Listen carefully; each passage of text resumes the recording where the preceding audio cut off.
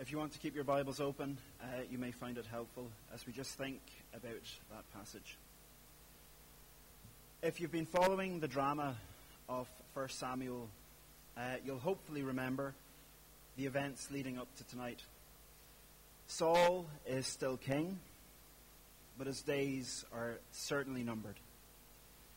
David has spared Saul's life on 2 occasions, simply because he was the Lord's anointed.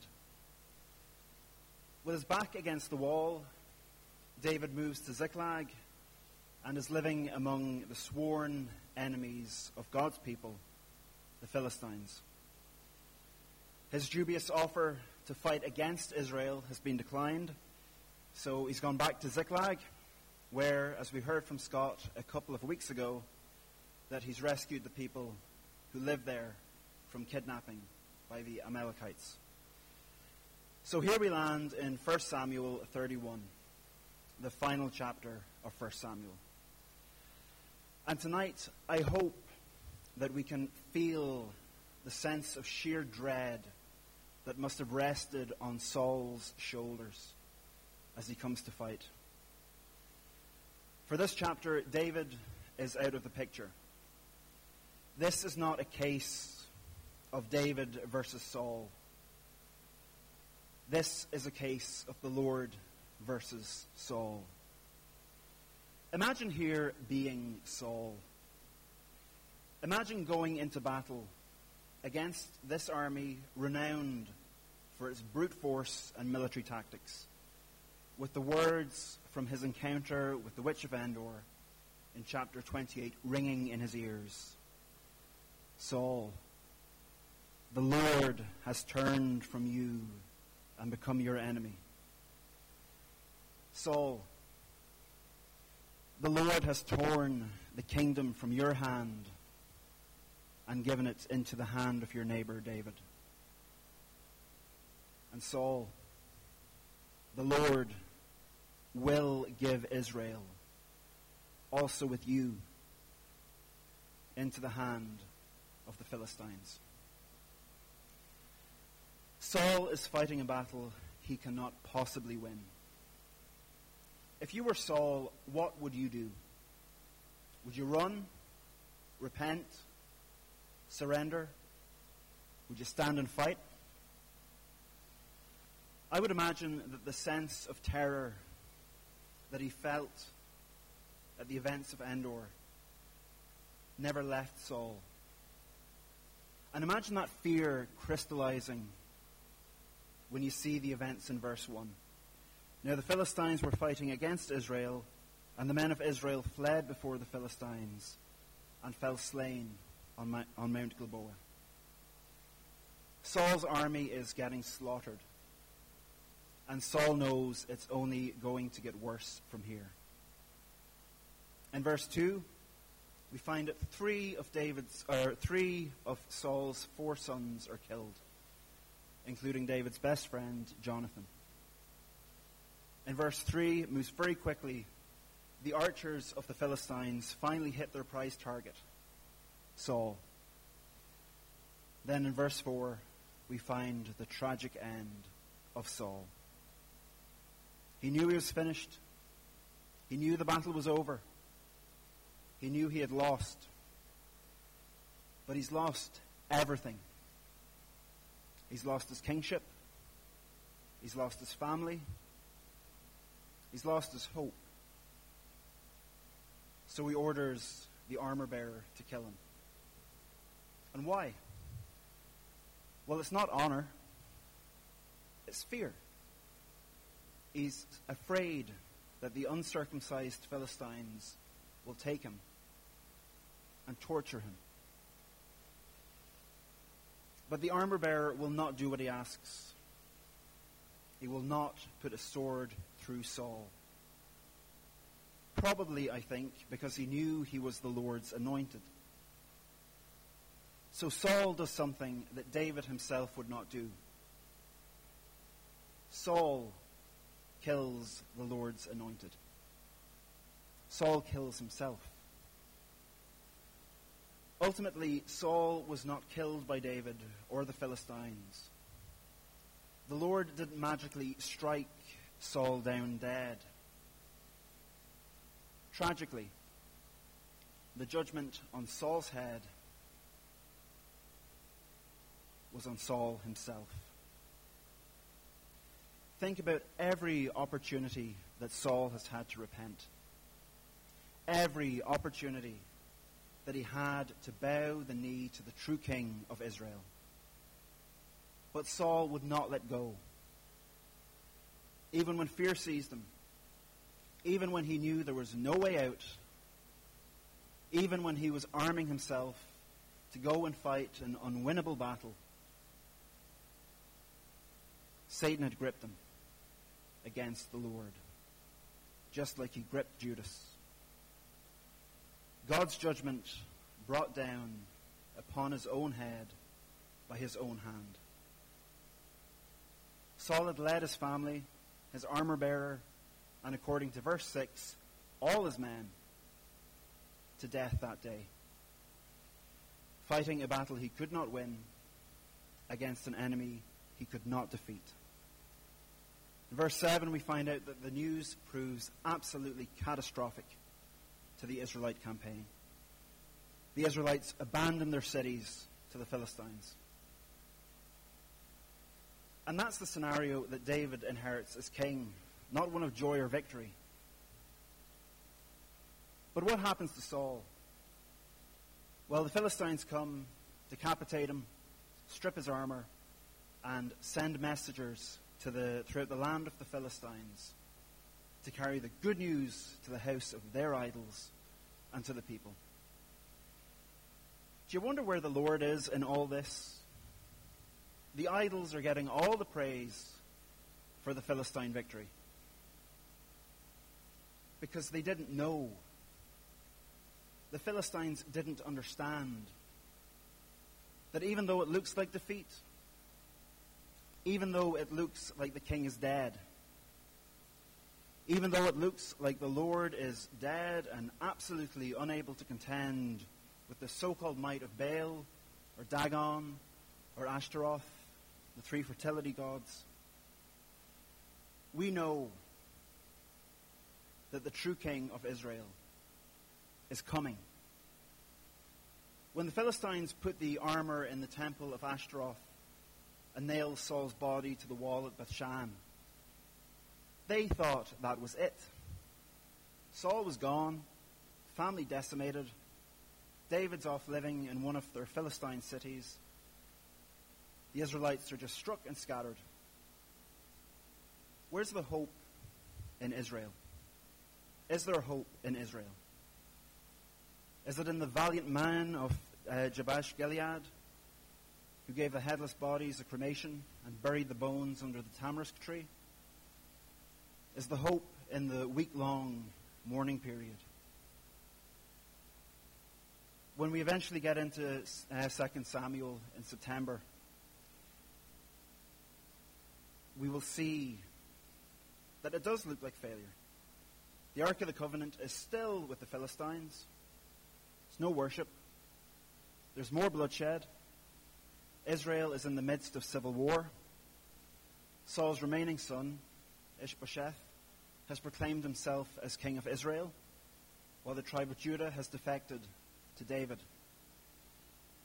It wasn't just as simple as, goodbye Saul, hello David.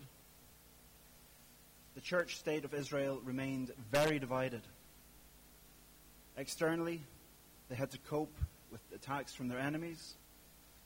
Internally, the religious life was a mess with worship of false gods.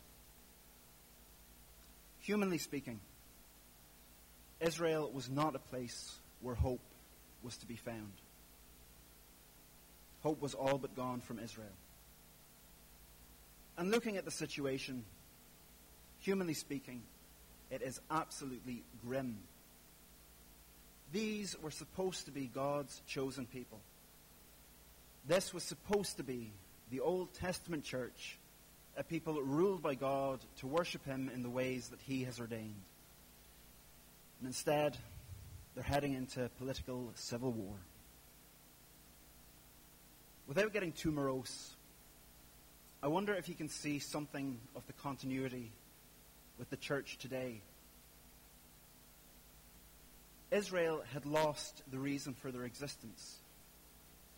Israel, the Old Testament church, did not exist to bring glory to David or to Saul or to Ishbosheth. Instead, the Old Testament church was never meant to be separated from God. As Isaiah 43 says, the Lord has called them out and created them for his glory. Yet we find something else happening here.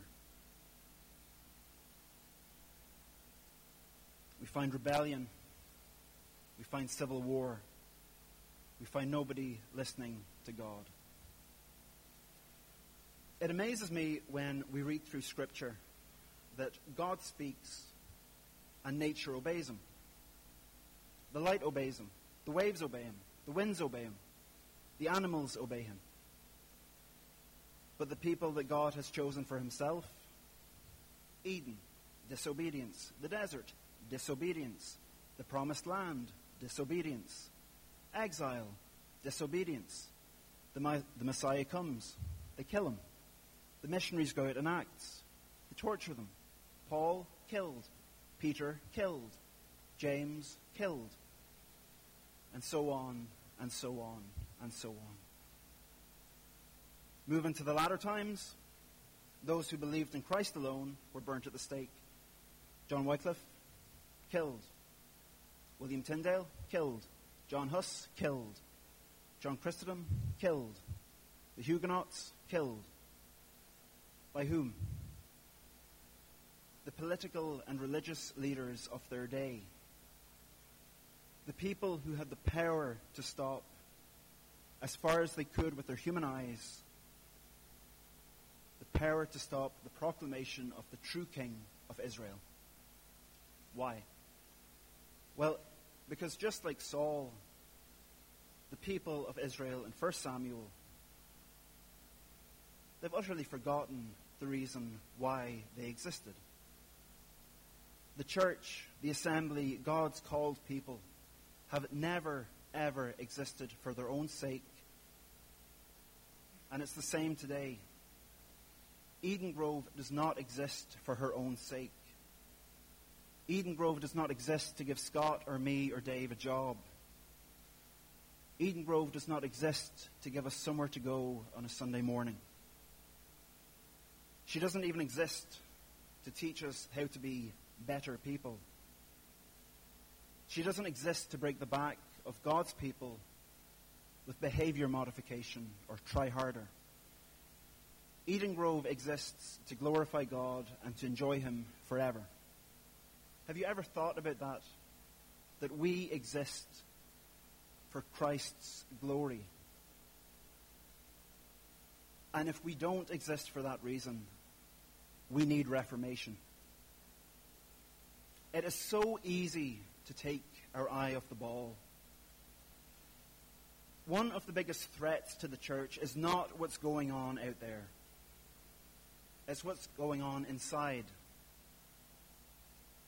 It is so easy to take good things and put our hope in them. To take good things and turn them into God things. Is it good that congregations have lots of money? Yes. Is it good if all that money is locked away in building funds and everything else to provide so-called security instead of being spent in the proclamation of the gospel? No, that is not a good thing. Is it good that we enjoy worship? Yes, and I sincerely hope that we do enjoy worshiping God. Is it good when enjoying worship becomes the driving force and the guiding principle behind what we do? No, that is not a good thing. That is very quickly how we end up with a 90-minute rock concert and a 3-minute homily. But when this happens, and as we've seen across the water, different churches, heresy creeps in. The Bible is relegated to a footnote. And within a generation, we have people who don't understand who Jesus is, aren't quite sure what he's done, and are quite fluffy on the notion of sin. If we lose our focus on Jesus, the real Jesus, the one whom Scripture speaks about, then, friends, we have lost our reason for existing. If we're down that avenue, reform or shut the buildings. What if the mission of the church was something old, but something new? What if absolutely everything that went on in this building, everything that we did, was solely centered on one thing: to go and make disciples who can confess with David, "I love you, Lord"? Would that be a paradigm shift for us? Maybe not. Maybe that's where we're at. But is it something as a congregation that we could reevaluate? Is that something as individual Christians we should evaluate about ourselves? Because to exist as a church for any other reason than the God-given mission at the end of Matthew 28 should give us pause to think. Are we a little bit more like Saul? Are we a little bit more like Judas? Who sold out David for his own glory? Who sold out Jesus for a few coins? Are we in danger of selling out Jesus for anything else? That's always the threat, isn't it? Folks, please understand that Satan is not working in force in the gay bars or the abortion clinics. Our own nature takes care of that. Satan is in the churches. That is where the fight is strongest. A far wiser man than me, whose name I can't quite pronounce, so forgive me, Antoine de Saint-Exupéry, said this: "If you want to build a ship, don't drum up the men to gather wood, divide the work, and give orders. Instead, teach them to yearn for the sea." And our French friend has hit the nail right on the head. Far too often in churches, we slide back into a soft legalism. If we do X, Y, or Z, God will make us successful because we've earned it. If we do. When a church's mindset is already on that trajectory, I think we're already on the wrong road. It's a pretty sad way to live the Christian life, isn't it? But we're free. We're free. And instead of legalism, Christ has given us an amazing vision. Far more amazing than the sea. He's given us grace. He's given us himself. Are we disobedient? Yes, sometimes, most of the time.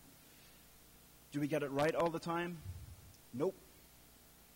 Do we look at empty pews and think no one wants to come because it's boring or the sermons are boring or whatever? Yeah, a lot of times maybe.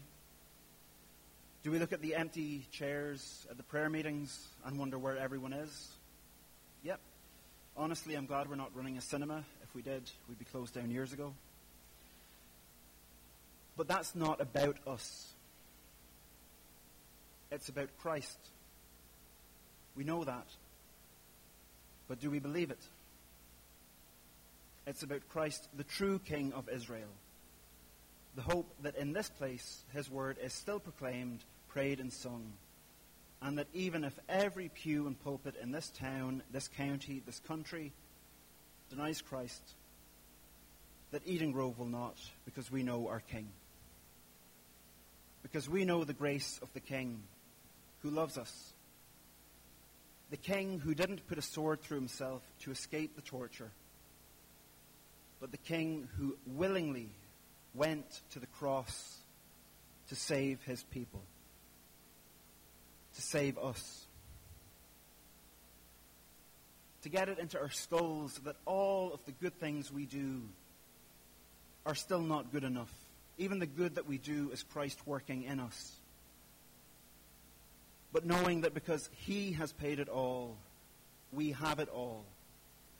That inheritance that Peter talks about, the inheritance that's imperishable, undefiled, unfading, being kept in heaven for you. And that is the message that we have to proclaim to Dromore Street, to Main Street, to Windmill Street, to Langley Road, even to Saintfield. Saintfield is the end of the earth, I think. If you want to build a church, don't drum up folks to gather wood, divide the work, and give orders.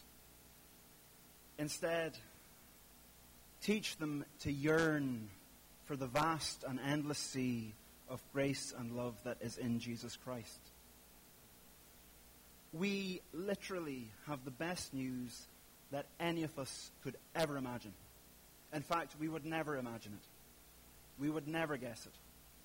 So God in His grace has given us the Bible. It tells us what we need to know. But here's our challenge. The folks out there, they're not going to guess it either. They have to be told. They have to be told. Do you yearn to see this place full of people who can't get enough about hearing about Christ, singing about Christ, living for Christ, and getting to know His Word so well that they see Him on every page? Saying, I love you, Lord, not just because it's written on a hymn sheet, not just because it's on fantastic screens on PowerPoint, not thinking, oh, not another psalm, but because it is the confession of their heart. I love you, Lord. God is not finished with us yet. Folks, look around. If you look to the back of the church, that's behind you. If we look around, we see empty pews. Those empty pews mean that there is lots of room for folks who will come. And while, humanly speaking, we are fighting a battle we cannot possibly win, we are in Christ, and He has already won the war. What's our next step? Let us pray. Lord, we thank you for your mercy to us. We thank you for your grace that even though we very seldom get anything right, that you are a patient Father who loves us. And Lord, we thank you for the King of Kings, the true King of Israel, who didn't evade the terror, who wasn't flinching back, but who gladly chose the cross for us, folk who cannot help themselves, folk who are dead in their sin without the Holy Spirit breathing life to us.